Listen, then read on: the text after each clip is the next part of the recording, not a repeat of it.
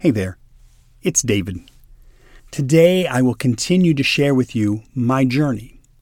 The goal is to help you to better understand who I am and where I'm coming from. This is part 2 of my journey, so if you haven't yet listened to part 1, please go back and listen to the first part of my journey. All of this will make much more sense if you listen in order. So, let's get to it. Let's go island hopping.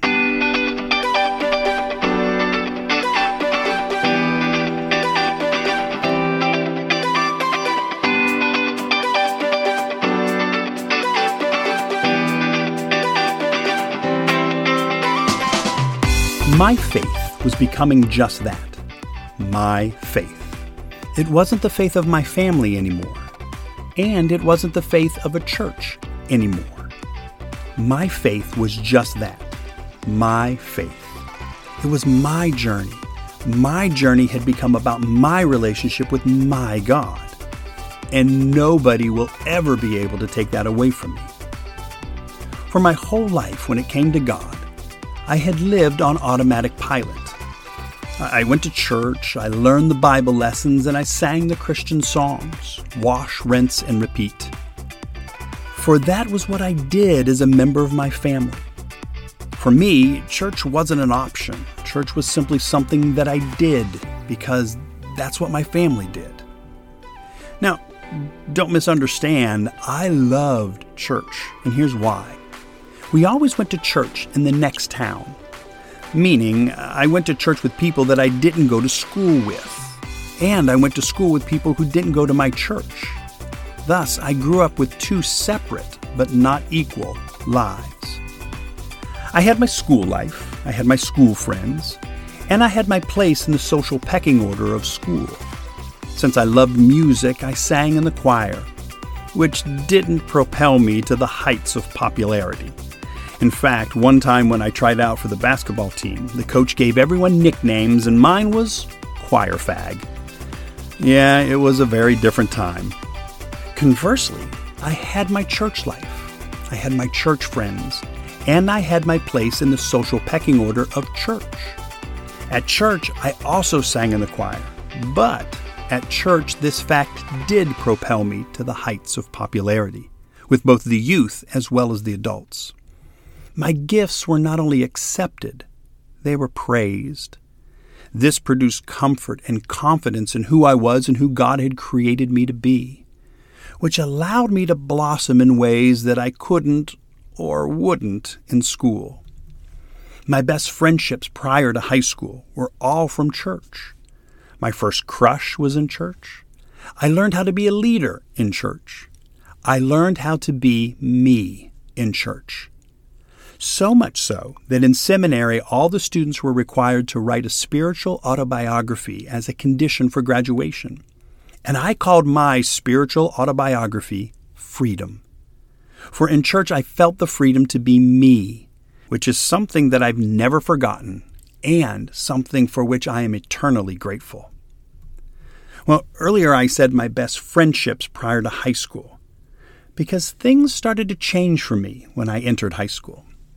There were several reasons for these changes, but the biggest reason was that in my freshman year of high school, my family moved. Thus, I started a new high school in a new town in November. I remember it was November because we celebrated my birthday in a hotel, for we hadn't yet moved into our new house. Moving during the middle of your freshman year in high school is tough. All of my focus and energy was dedicated to fitting in at my new school. I had to find a new set of friends. I had to become who I was, apart from what I had known in my old hometown church and school. Not that I saw this move as a chance to redefine myself, but rather I saw this move as a challenge to reestablish the freedom to be me, the freedom that I had experienced in the past. Yes, we again gravitated to a church. And yes, we again gravitated to a church in a neighboring town. And again, I got involved in the choir and the youth group. Yet my involvement evolved in this new church.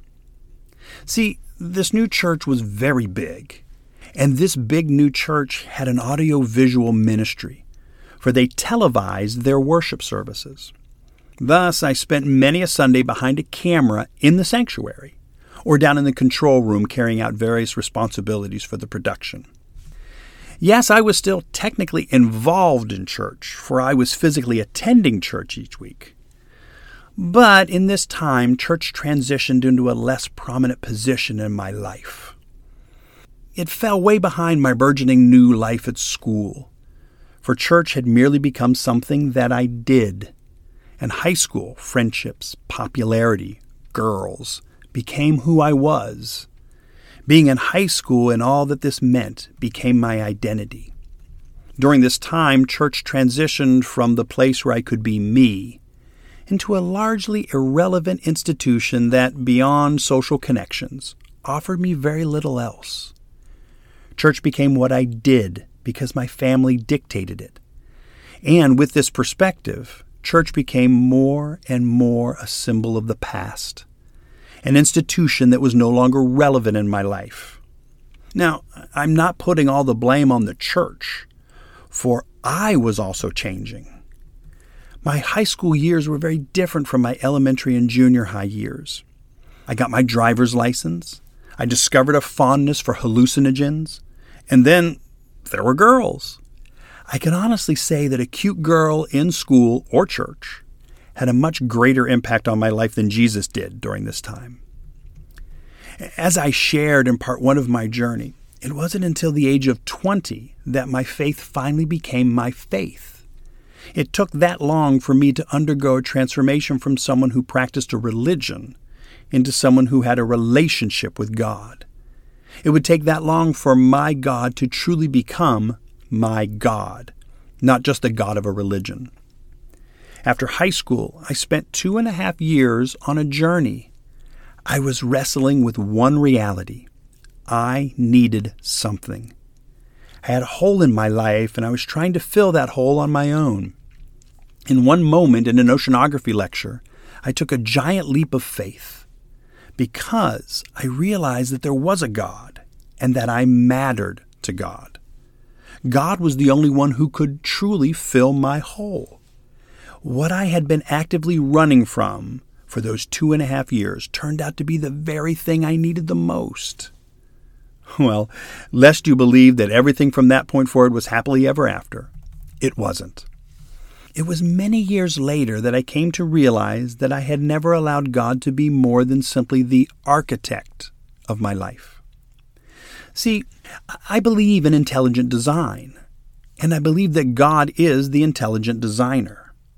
Back in the day, I thanked God for the universe, our galaxy, our solar system, and this blessed third rock from the sun that I get to call home.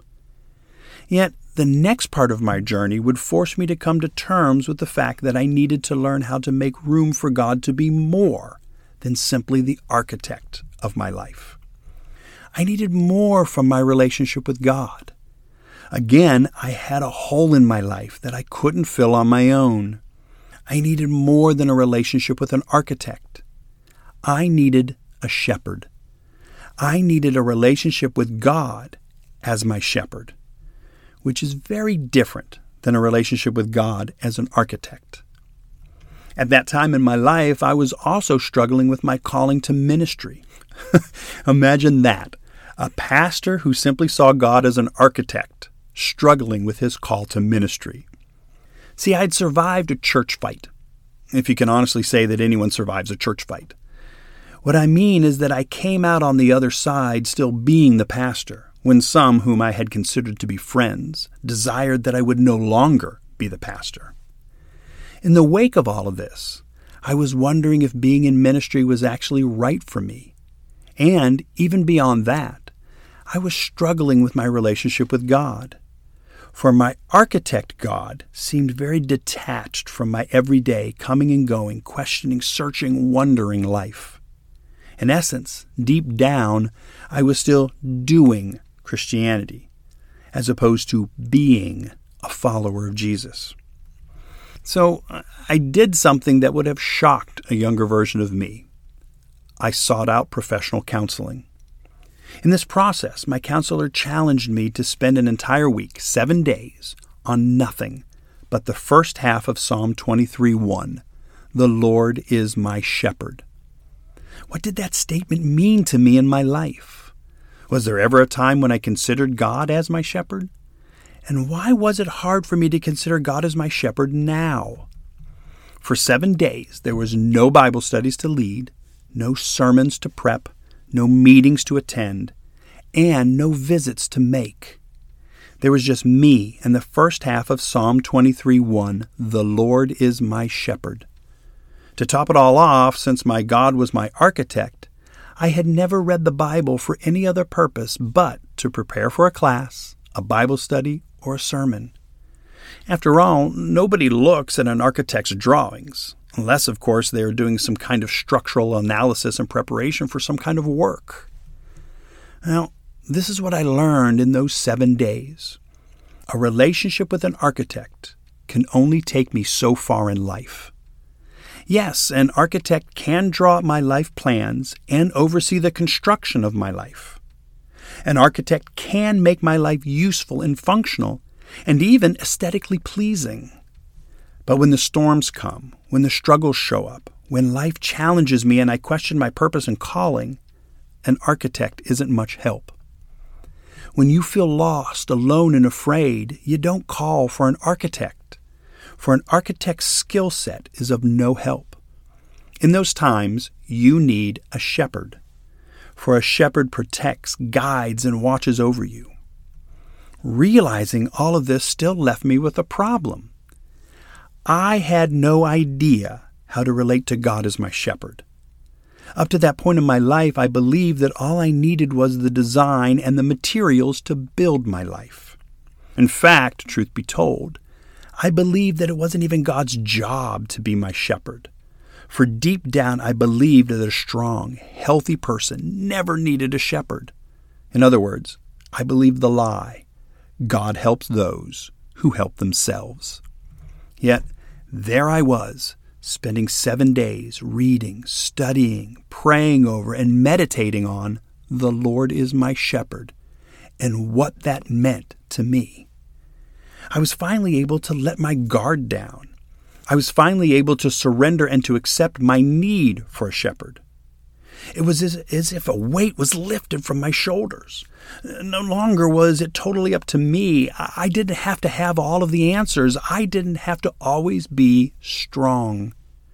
I realized that a healthy person is able to acknowledge their weaknesses. Lo and behold, in this process, I moved from someone who didn't even realize that he needed a shepherd to someone who acknowledged that he needed a shepherd, to finally someone who realized that he wanted the daily presence, care, protection, comfort, and guidance that only a shepherd can provide. And as we talked about before, a basic human characteristic is that we will always find a way to do what we want. It was in this time that I found myself having to revisit everything again. I realized that I, once again, had a hole in my life that I couldn't fill on my own. I wanted God to be my shepherd.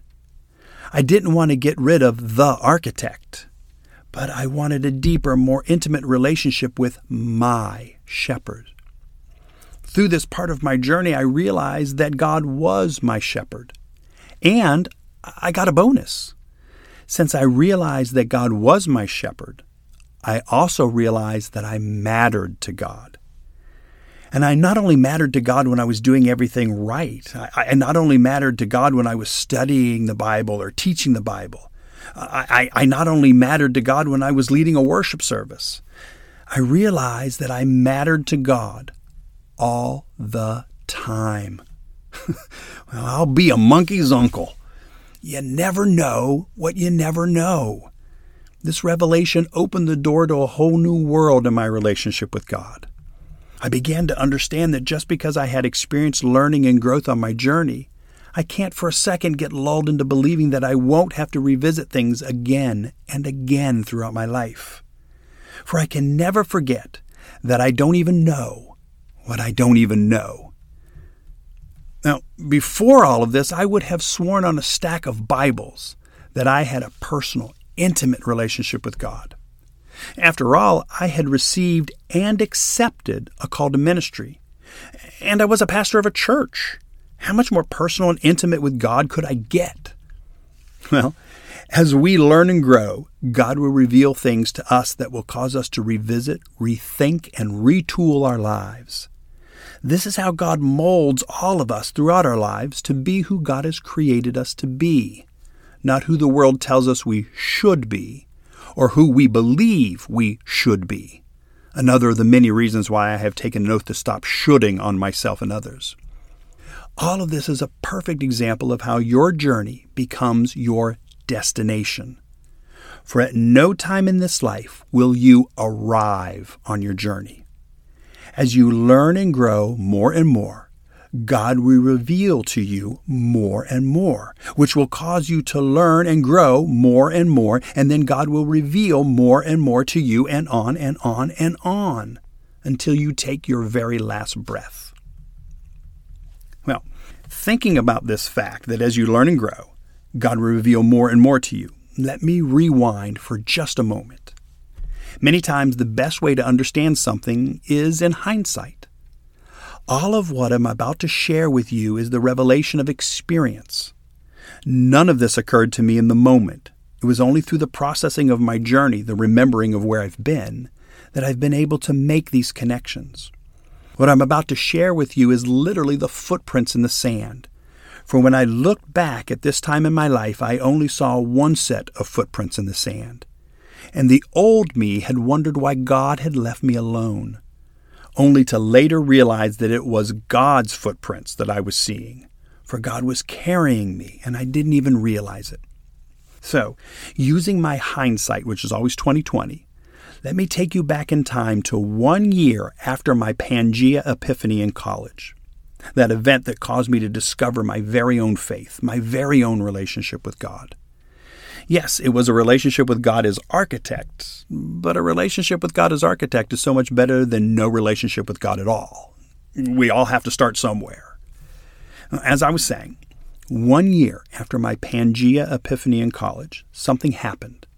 Something that taught me a very valuable lesson about God. I met the greatest woman in the world. Her name is Michelle, and spoiler alert, she will be my wife. Up until that time in my life when I decided to make my faith in God my faith in God, I had entertained other girls. I had even accepted the label of boyfriend with a few wonderful young ladies. But never before Michelle was I swept off my feet. When I met her, I knew that she was very different. I knew that she was and would forever be very different. Well, do you think that it's a coincidence that I met the love of my life only after I came to terms with the one who gave me my life? Do you think it's a coincidence that I didn't meet the love of my life until after I met the creator of my life? Do you think it's a coincidence that I made the choice to love God and to allow God to love me? The choice that opened the door for me to love someone else and to allow someone else to love me? This choice of faith in God gave me the courage to make the choice to place my faith in love. The love that God has shown to all of us through creation, and the love that I can give to and hopefully receive from someone else. Both of these expressions of love, giving and receiving, involve risk. And yet risk be damned. I don't believe in coincidence. I simply believe that sometimes God makes the choice to remain anonymous. I believe that I met Michelle at the right time, in the right place, and I believe that us meeting was the will of God. Being Michelle's husband is who I am. It isn't merely something that I do. I haven't been playing house with Michelle since I said I do. I've been one with her. I wouldn't have been ready for this kind of being if I had never first realized that there was a God and that I mattered to God. If I didn't believe that there is a God and that I mattered to God, how could I ever imagine loving another human being in such a complete way, or allowing another human being to love me in such a complete way?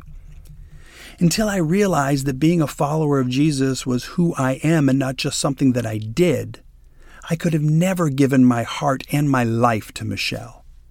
The two of us could have never become one, because I would have had no point of reference for being one.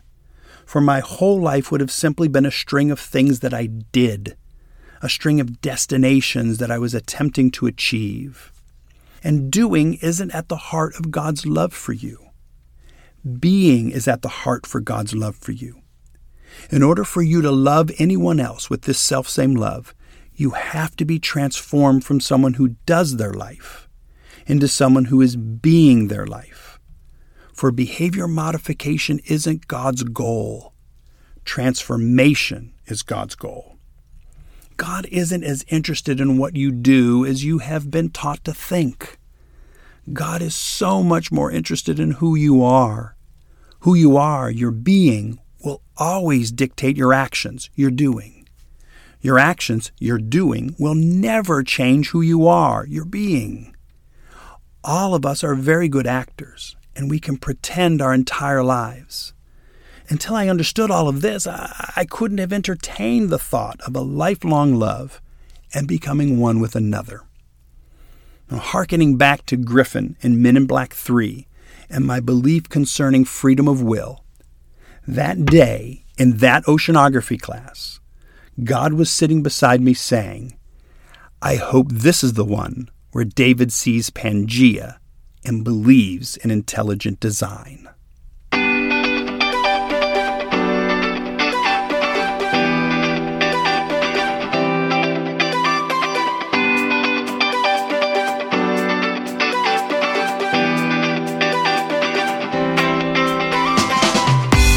I want to invite you to join me next time as we finish out my journey, part 3. Until then, I will leave you with one question. Have you ever considered God to be your shepherd? Why or why not? Feel free to talk amongst yourselves. Hey there. Nope. That wasn't it. I'll try again. Bloopers. Hey there, it's Mackenzie. Island Hopping is a production of Journey to Be Ministries and is sponsored by Beneva Christian Church. You can find Beneva Christian on YouTube, Facebook, and Instagram, as well as their website, benevachristian.com. If you'd like to contact my dad, just drop him an email at islandhoppingpodcast@gmail.com.